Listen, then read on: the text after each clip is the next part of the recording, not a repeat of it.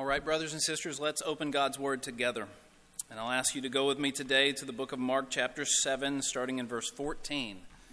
Mark 7, verse 14 through 23 is our text today. Give you a moment to get there. Mark 7, 14 through 23. As always, our main text will not be on the screens behind me, so I would encourage you to take out your own copy of Scripture and look at it with us. I think you'll benefit most because we'll refer back to the text time and time again. I think you'll benefit most from having a copy in front of you. And then the other references to other parts of the Bible we will have up on our screen. So you can just stay right there in Mark 7. You'll find them on mugs, greeting cards, Instagram posts, and daily calendars. You'll find them on T-shirts. You'll find them on commercials. You'll even find them in thousands of counseling rooms all across the country. Quotes like these: "Everything you need is already inside you. Whatever you are looking for is already inside of you." Or, "Remember, the answers that you need are inside of you. You only have to be quiet enough to hear them." The world tells us that our greatest problem is outside of ourselves, and the solution to our problem is within. The Bible says the exact opposite. The exact opposite. Our great problem is inside of us, and the solution comes from the outside. This is what Jesus says today in our text in Mark 7, 14 through 23. I ask you to follow along with me in your copy as I read aloud. This is God's word. Mark writes, "And he called the people to him again and said to them, 'Hear me, all of you, and understand. There is nothing outside a person that by going into him can defile him. But the things that come out of a person are what defile him.' And when he had entered the house and left the people, his disciples asked him about the parable. And he said to them, 'Then are you also without understanding? Do you not see that whatever goes into a person from outside cannot defile him, since it enters not his heart, but his stomach, and is expelled? Thus he declared all foods clean. And he said, what comes out of a person is what defiles him. For from within, out of the heart of man, come evil thoughts, sexual immorality, theft, murder, adultery, coveting, wickedness, deceit, sensuality, envy, slander, pride, foolishness. All these evil things come from within, and they defile a person." Just to set the scene here for a moment, if you remember last week, Jesus was disputing with the Pharisees because they had a problem with the way he and his disciples were eating. They were eating with unwashed hands. And specifically, we noted last week, this washing was not so much about physical hygiene. It was about ritual cleanliness. Their hands were defiled, and then they were eating food. And so the Pharisees had a problem. If they were digesting food that was eaten by hands that were ceremonially unclean, then the food that went into them was unclean, and they themselves were becoming ceremonially unclean. And so it is in this context that Jesus gathers people around him to teach them what true defilement really is. What is true defilement? What actually defiles a person? And Jesus begins by saying that defilement does not come from the outside. Defilement does not come from outside of us. Look at verse 15 with me again. Jesus says there is nothing outside a person that by going into him can defile him. And then look at verse 18 and 19. He says, "Do you not see? Whatever goes into a person from the outside cannot defile him, since it enters not his heart, but his stomach, and is expelled." And you might have a little footnote in your Bible. Expelled there literally means to go out of your body into a latrine. And so what comes into us, it goes into our stomachs, and then it is expelled out. This is not what defiles a person. Defilement does not come from the outside. Now notice here at the end of verse 19, a very important part of our text today. It's in parentheses in my Bible, and that kind of gives us a hint as to what's going on. Jesus is not speaking. All of a sudden, Mark is coming in and giving his God-inspired, Holy Spirit-inspired interpretation of what Jesus is saying. But this interpretation is just as much God's word as the rest of it. In parentheses at the end of verse 19, it says, "Thus he declared all foods clean." This is a big deal. This is really important. It's an important moment in the history of the Israelite nation, in the history of believers in God. Jesus has just declared all foods to be clean. If you know your Old Testament, or if you're kind of familiar with it, up until this point, the Israelites were commanded not to eat a number of specific animals. God told them these animals are unclean for you. You are not to take them as food. This goes all the way back to the law of Moses. And if you do, he said, if you do eat these animals, you will become ceremonially unclean. You will become defiled before God and before his people. Now, why would God institute laws like that? Why would God institute laws that says just stay away from certain foods? Well, we suspect, we're not told this explicitly in Scripture, but we suspect that it may have been to prevent the spread of infectious disease when people lived in a big community like that without modern medicine and things like that. But we do know, we're not told that specifically, we suspect it. We do know from Scripture that these laws that God gave the Israelites set them apart from other nations. They were to be different than the nations around them. And these laws of cleanliness and uncleanliness, they were symbols of the uncleanliness or the defilement of the heart. They were symbols of what was going on in their hearts. And so there's nothing inherently sinful about bacon or shrimp. Can I get an amen? There's nothing inherently sinful about these things, right? Praise the Lord. But if you really pay attention to what God says in the Mosaic Law, he never called these things sins. He called them unclean. It's an important distinction. God never says this is sinful. He says this is unclean for you. And that's important because the Pharisees began to equate ritual defilement with sinfulness, and they are not the same. The Pharisees had begun to equate ritual defilement with sinfulness. They're not the same thing. They were never the same thing. One was a symbol of the other, but not the same. In the Old Testament, God used food laws and ceremonies and festivals and even animal sacrifices as symbols, as types. It was an outward picture of what happens inside of a person. And that was one of the ways he revealed himself and his ways and his nature and his character to the Israelites and then eventually to the world. From the very beginning, these laws had an expiration date. From the very beginning, these laws had an expiration date, and they met their fulfillment in Jesus. They met their fulfillment in Jesus. Now, we can understand the confusion in Jesus' day, because up until that point, it had always been this way for the Israelites. It had always been this way. The cleanliness laws, the animal sacrifices. When Jesus shows up on the scene, that's the moment in time when these things begin to change. And so you can understand there's a period of transition where people have to be shepherded through this. It's hard for them to get it immediately. But we understand, looking back, we have the beauty and the benefit of hindsight. These laws always had an expiration date, and they met their fulfillment in Jesus Christ. They were always pointing to Jesus and the ultimate sacrifice, the ultimate cleanliness that comes from being washed in his blood. The old covenant was focused on outward and physical things. The old covenant, the Israelites' covenant with God. It was do the right things, go to the right place. You even had to have the right nationality or family lineage. But the new covenant that we live under is not focused on outward and physical things, but inward and spiritual things. What is outward and physical in the old covenant becomes inward and spiritual in the new. And so no longer does God dwell in a particular location on the earth. You don't have to make a pilgrimage there to worship him.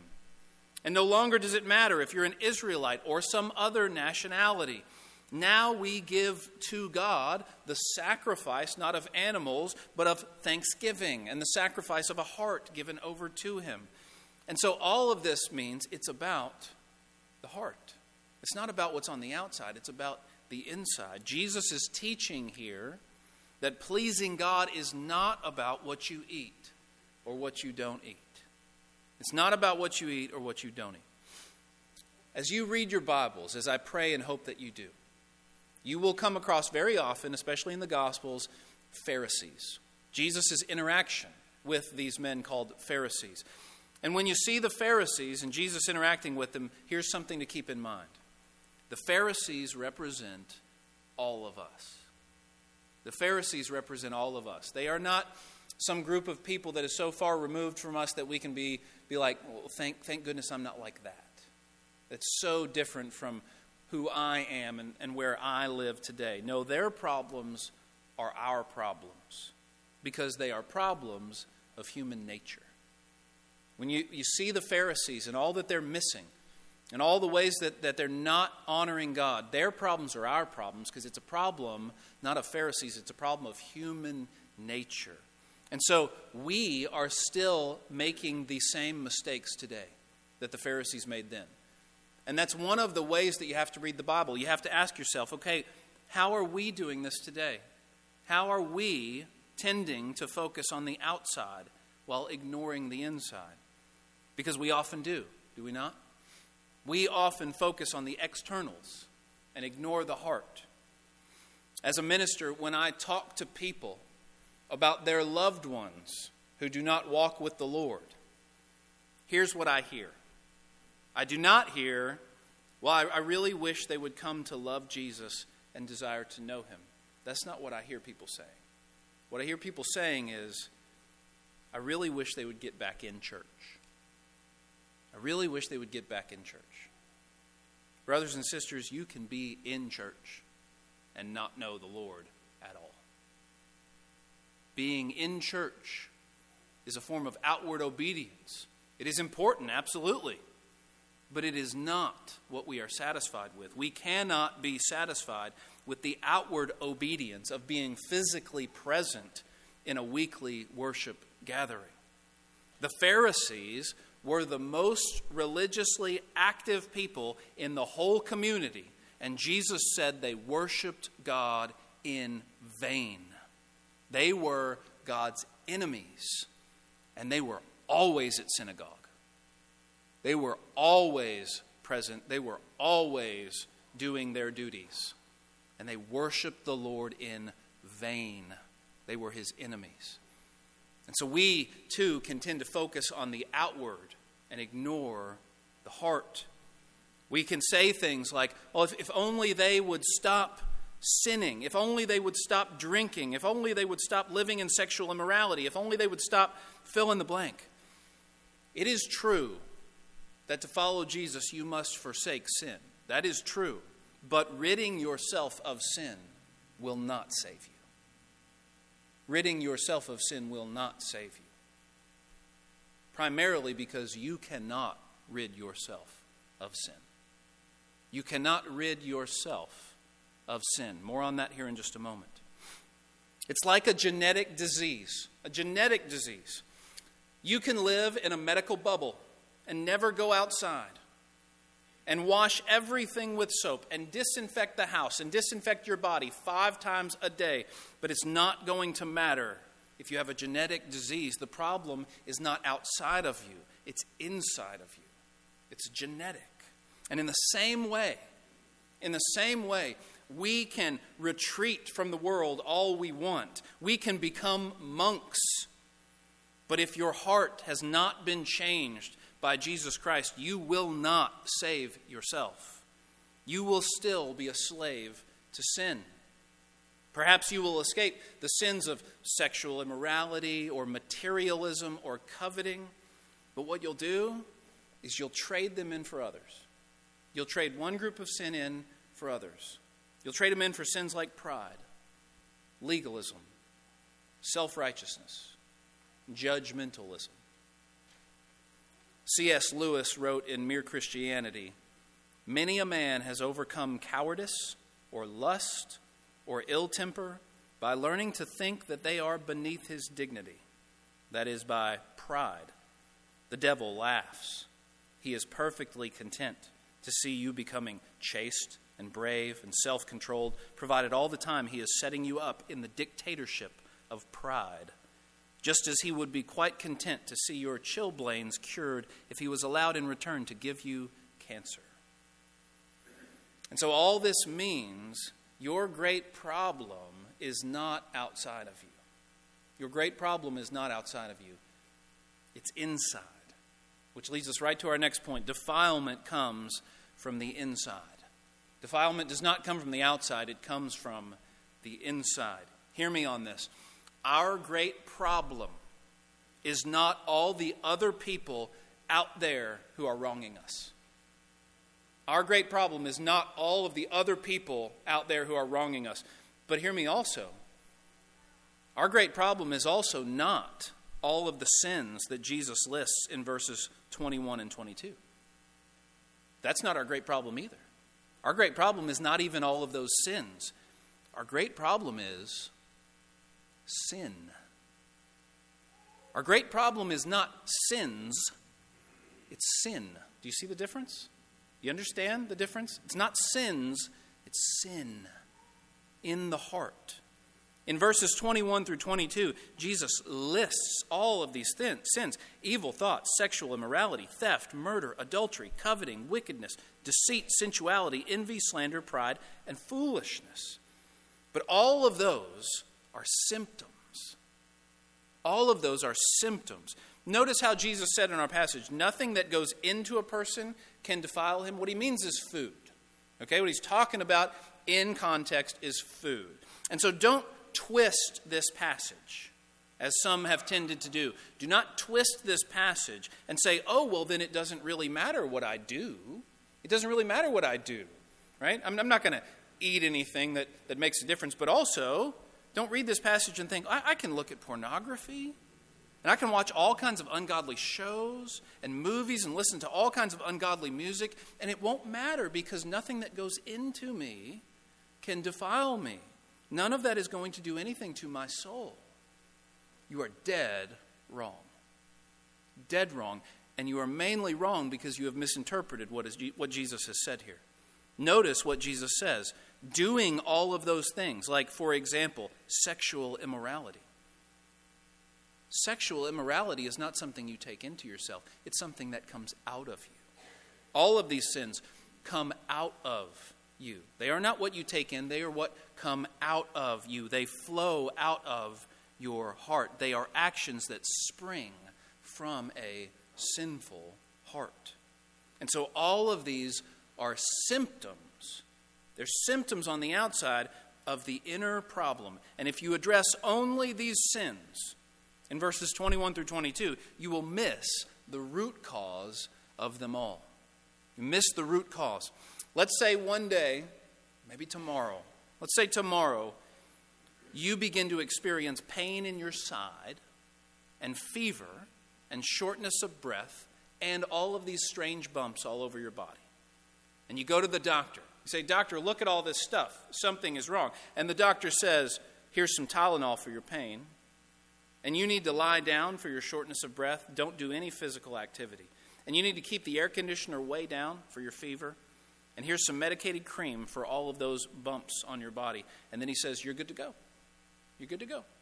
And you will say, wait a minute. What is wrong with me? Why is this happening?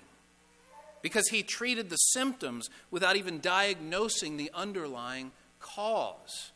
We cannot be satisfied with treatment like that. And in the same way, we cannot be satisfied with just treating the symptoms of a sin-sick, sinful heart.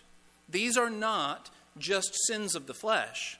They arise out of a sinful heart. They come from our sinful desires within us. Listen to what James says elsewhere in the New Testament. James 4, starting in verse 1. What causes quarrels and fights among you? Is it not this, that your passions are at war within you? You desire and do not have, so you murder. You covet and cannot obtain, so you fight and quarrel. You do not have because you do not ask. James says right there, murder comes from our sinful desires. But what does he also say? Quarrels and fights. Those also come from our sinful desires within us. The problem is inside of us. And so here's what this means. Implication time. The implication of this is behavior modification is not going to fix our problem. Behavior modification is not going to fix our problem.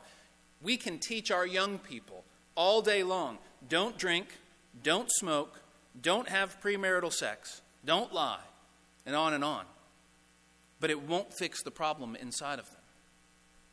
You can be self-satisfied and pleased with yourself as a parent that you have raised a respectable young man or woman, and all the while they've become a Pharisee, an enemy of God. Remember, you can be in church consistently and not know the Lord at all. There are plenty of good and respectable people in hell. There are plenty of them. And so we cannot be satisfied with a good kid. That's not where the problem is. Behavior modification is not going to fix the problem. And so what this means for us is some of us here today need to repent. Not of all the wickedness that we have done, not all of the horrible sins that we have done. Some of us need to repent of our self-righteousness. Some of us need to repent of our self-righteousness. Have you been living as if staying away from all of these sins makes you right with God? It doesn't. It doesn't. All of your good behavior cannot buy you a thing in the kingdom of God. In Luke 17:10, Jesus says this, "So you also, when you have done all that you were commanded, should say, 'We are unworthy servants. We have only done what was our duty.'" And so if you have stayed away from everything that God prohibited, you have no claim on God's favor because you have only done the base level of what was expected of you. And of course, none of us have even lived up to that standard. And so the problem is our hearts. The problem is our hearts. Defilement comes from within. Your sexual immorality problem is not due to the over-sexualization of our culture. It's a heart problem. Your coveting is not the result of the materialism of our culture. It's a heart problem. Your lying is not the result of all the people around you putting pressure on you. It's a heart problem. The problem is not out there. It's in here. The problem is you. And the problem is me. And here's the bad news. You can't fix your own heart. You cannot fix it. You can't fix your own heart. And so, what can we do? What can we do?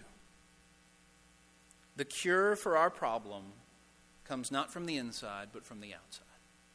The cure for our problem comes from the outside. The Pharisees thought that the problem was outside. The problem was outside of us. That defilement was a disease that you catch from the outside. And if they were right, if the Pharisees were right, we could just be holy by means of willpower and self-discipline, by avoiding all of the bad things out there. If the Pharisees were right, that's all it would take. But Jesus says the problem is inside of each one of us. And so on the one hand, this means none of us are safe. None of us are safe. None of us can rest in the fact that we've stayed away from all of those bad things. None of us can take pride or self-righteousness in the fact that we've stayed away from all of these other sins. None of us have kept our hearts clean. None of us are free from sin, no matter how much we've avoided all the bad things out there. We are all defiled. And so on the one hand, there's bad news. On the other hand, there's great freedom in this. There's a great freedom here. Do you see it? There's a great freedom here because you can't be good enough. You cannot be good enough. You can't do enough. And so you can lay that burden down. You can lay that burden down because the only way you are ever going to receive God's favor or God's friendship is through the undeserved, unmerited grace of God. You can't do enough. You can't be good enough. So lay that burden down. Don't live and walk in that pressure. Jesus says, "Come to me, all who are weary and heavy laden, and I will give you rest." And what he means is this. He means rest from the work of trying to earn God's favor and earn his friendship and earn your salvation. Rest from that in Jesus. Give it up. It's such a wonderfully freeing doctrine that you can't save yourself. You can't earn it.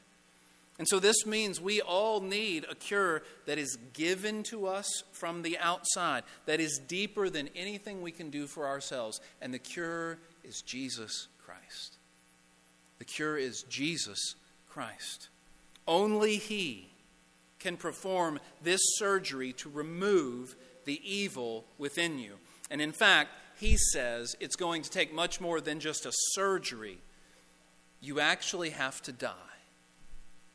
You're going to have to die. Not physically, spiritually. You're going to have to die. And then you're going to have to be born again. You will have to die and then be born again. This is what's going on every time you witness someone get baptized. They go under the water. Scripture tells us they are dying. That's a death to their old self. And then they come up out of that water and they are raised to newness of life. They are resurrected. They die when they go under that water and they are raised. They are born again. In Ezekiel 36:26, all the way back in Ezekiel, the Lord promised what he would do in the new covenant. He says, "I will give you a new heart, and a new spirit I will put within you. And I will remove the heart of stone from your flesh and give you a heart of flesh." But if you're going to get a new heart, you got to die, right? If you're going to get a heart transplant, you've got to die. Temporarily, you have to die. And then you get a new heart. 2 Corinthians 5:17, Paul says, "Therefore, if anyone is in Christ, he is a new creation. The old has passed away. Behold, the new has come." And so to do this, it's absolutely difficult and absolutely easy at the same time. This is so simple, a child can do it. But so hard, many adults can't bring themselves to do it. You must cry out to the Lord in humility. You must cry out to the Lord at the end of your rope and say, "I cannot save myself. I admit I need to be saved. I am a sinner.